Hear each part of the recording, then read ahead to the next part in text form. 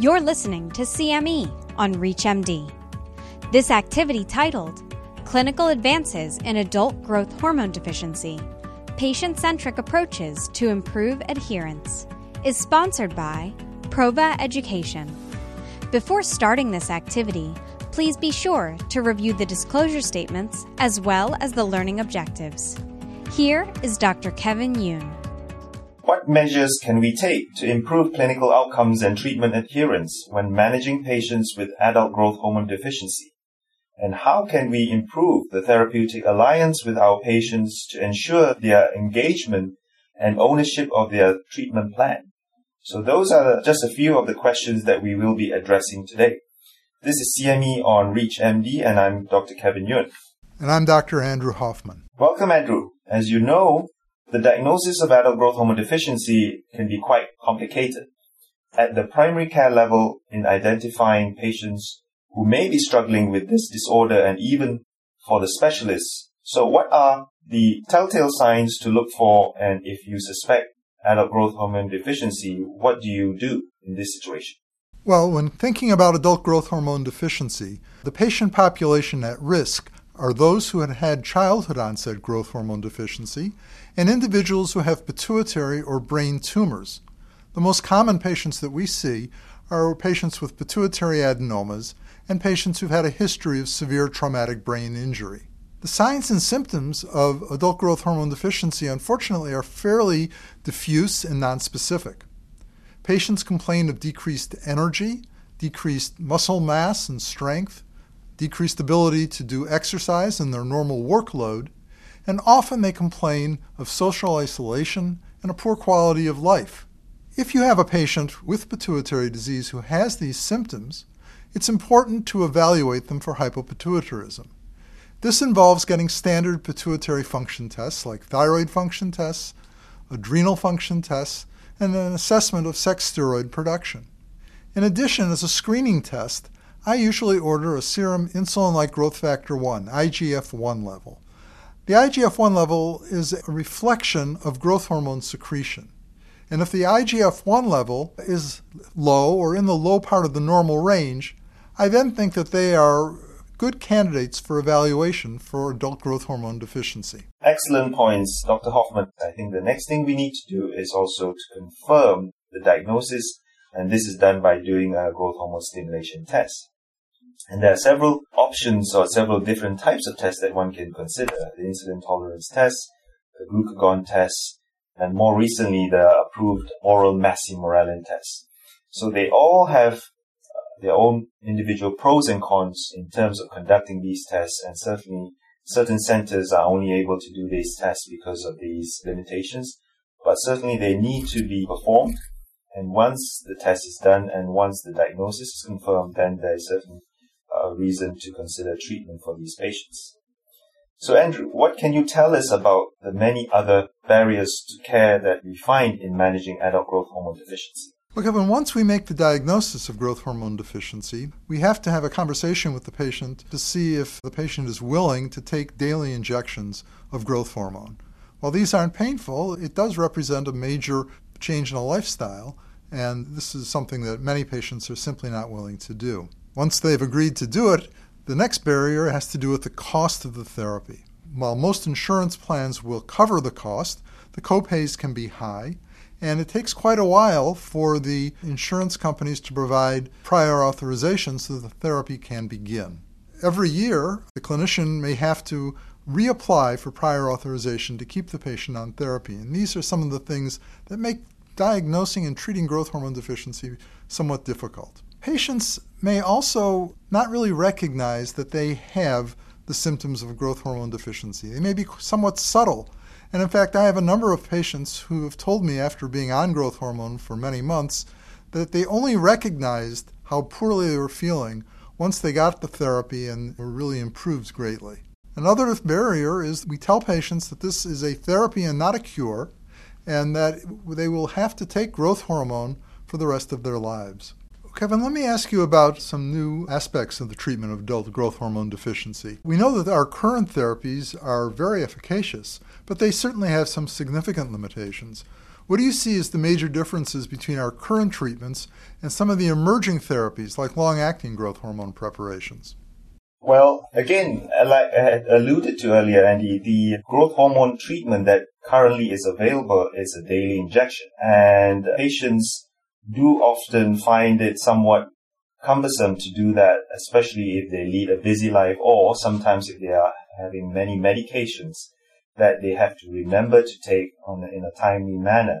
And so injecting another injection where they perhaps in the short term may not actually see the benefits of treatment can be sometimes difficult for them to appreciate. So in recent times, obviously there has been a lot of research to address that unmet need, which is to see if we can help improve the adherence of daily injections. Hence, the many studies in the last 5 to 10 years looking at long-acting growth hormone preparations. And that has been done by several companies, several different preparations have been looked at. And the results, and some of them have been extremely encouraging. And so we look forward to seeing that it would be hopefully becoming available in the near future, although at this moment in time it's still not available yet. But if that and when that becomes available, I think it's going to help address that very important issue, which is the adherence part of it, which I think many of our patients face when they are giving these injections on a daily basis every day. So for those who are just turning in, you're listening to CME on ReachMD, and I'm Dr. Kevin Yuen, and I'm joined by my colleague, Dr. Andrew Hoffman. We are discussing limitations of current growth hormone replacement therapy and the role of emerging long-acting growth hormone formulations. So, Kevin, I'd like to actually focus even more specifically on some of these new long-acting formulations. Can you tell us what you expect to see in the very near future and how you think they'll play a role in our armamentarium against growth hormone deficiency? Sure. There have been several studies looking at seeing how the action of growth hormone can be prolonged in order to improve or prolong the action of growth hormone at the level of the receptor. And certainly there's a couple of technologies that are now being studied. There's a prodrug formulation called, and one of them is called the TransCon growth hormone, manufactured by Ascendis Pharma. And then there's also another product by Novo Nordisk called somapacitan, which essentially where the growth hormone molecule is attached to albumin in the bloodstream. Now, these two compounds have been presented in conferences. Certainly the data has been presented in recent conferences. And some of the data has also been published. And in a summary, I think the results have been extremely reassuring and optimistic in that there has been no reduction in terms of efficacy compared to daily growth hormone, both in terms of looking at children and also looking at adults. So I think it's reassuring that these compounds are doing what they're supposed to do, but there's also some caveats associated with these long-acting preparations. And the reason I say that is because these long-acting preparations may not have the same molecular structure because they are made up of different molecules in order to prolong the action. So different long-acting preparations may require different regimens in terms of monitoring the efficacy of these compounds. And there's also the possibility that the molecular sizes of these compounds may not be the same. So there's also an issue of tissue penetrance in different types of tissues, be it in the bone or adipose tissue. So that might somewhat explain some of the differences in the data that we've seen concerning other long-acting preparations whereby some of the endpoints were not necessarily met. But so far, I think these two compounds seem to be pretty reassuring, and I'm pretty optimistic that they will hopefully in one day when they are approved fill the unmet need of helping patients address the issue of adherence and compliance to daily growth hormone injections. Well, I've been equally excited about the possibility of having a long-acting growth hormone preparation, and I think that the published studies have conclusively shown that in the short run that these growth hormone products are equivalent in efficacy to that of the daily growth hormone. However, I think we have to recognize that these are short-term trials, and it'll be important for us to see whether these drugs remain as efficacious over the long run. Moreover, since these growth hormone molecules have been modified to some extent, we have to be careful to see whether there are going to be any new side effects that appear from chronic use of the drugs. In particular, I'm concerned that with having high growth hormone levels for a prolonged period of time might lead to some acromegalic changes after years of therapy. Because of this, I think it's very important for the drug manufacturers to do careful follow-up studies once the drugs have been approved. I think that these drugs will really take over the market because they are much more convenient, and I think that many patients who are so reticent to take daily shots will be much more willing to take a weekly injection.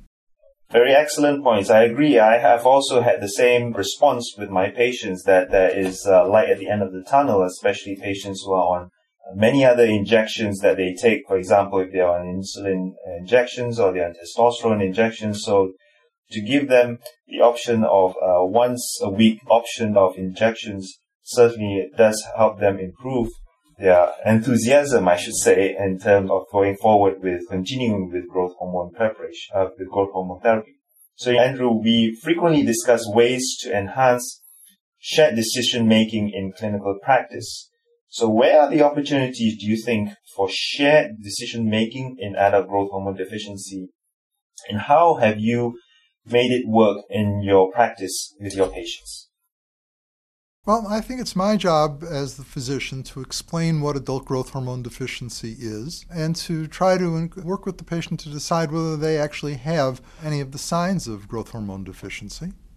If they have decided that they don't want to do the daily shot, I tell them that I'm going to bring up the question again in the future and that they should consider it. And when we decide to start growth hormone, I have to tell them several things. First of all, that they should commit to taking the drug for at least 6 months because it will take a while before the drug's full effect will be noticeable. And that I commit to monitoring their therapy carefully, and that my clinic and I commit to helping them with the insurance companies to get prior authorization, and if in fact the cost is prohibitive for them, that we will also try to work with them to find ways that the companies have for mitigating the cost. I think it's important not to be judgmental with the patients on this and to discuss and find out what their fears and concerns are about taking growth hormone therapy.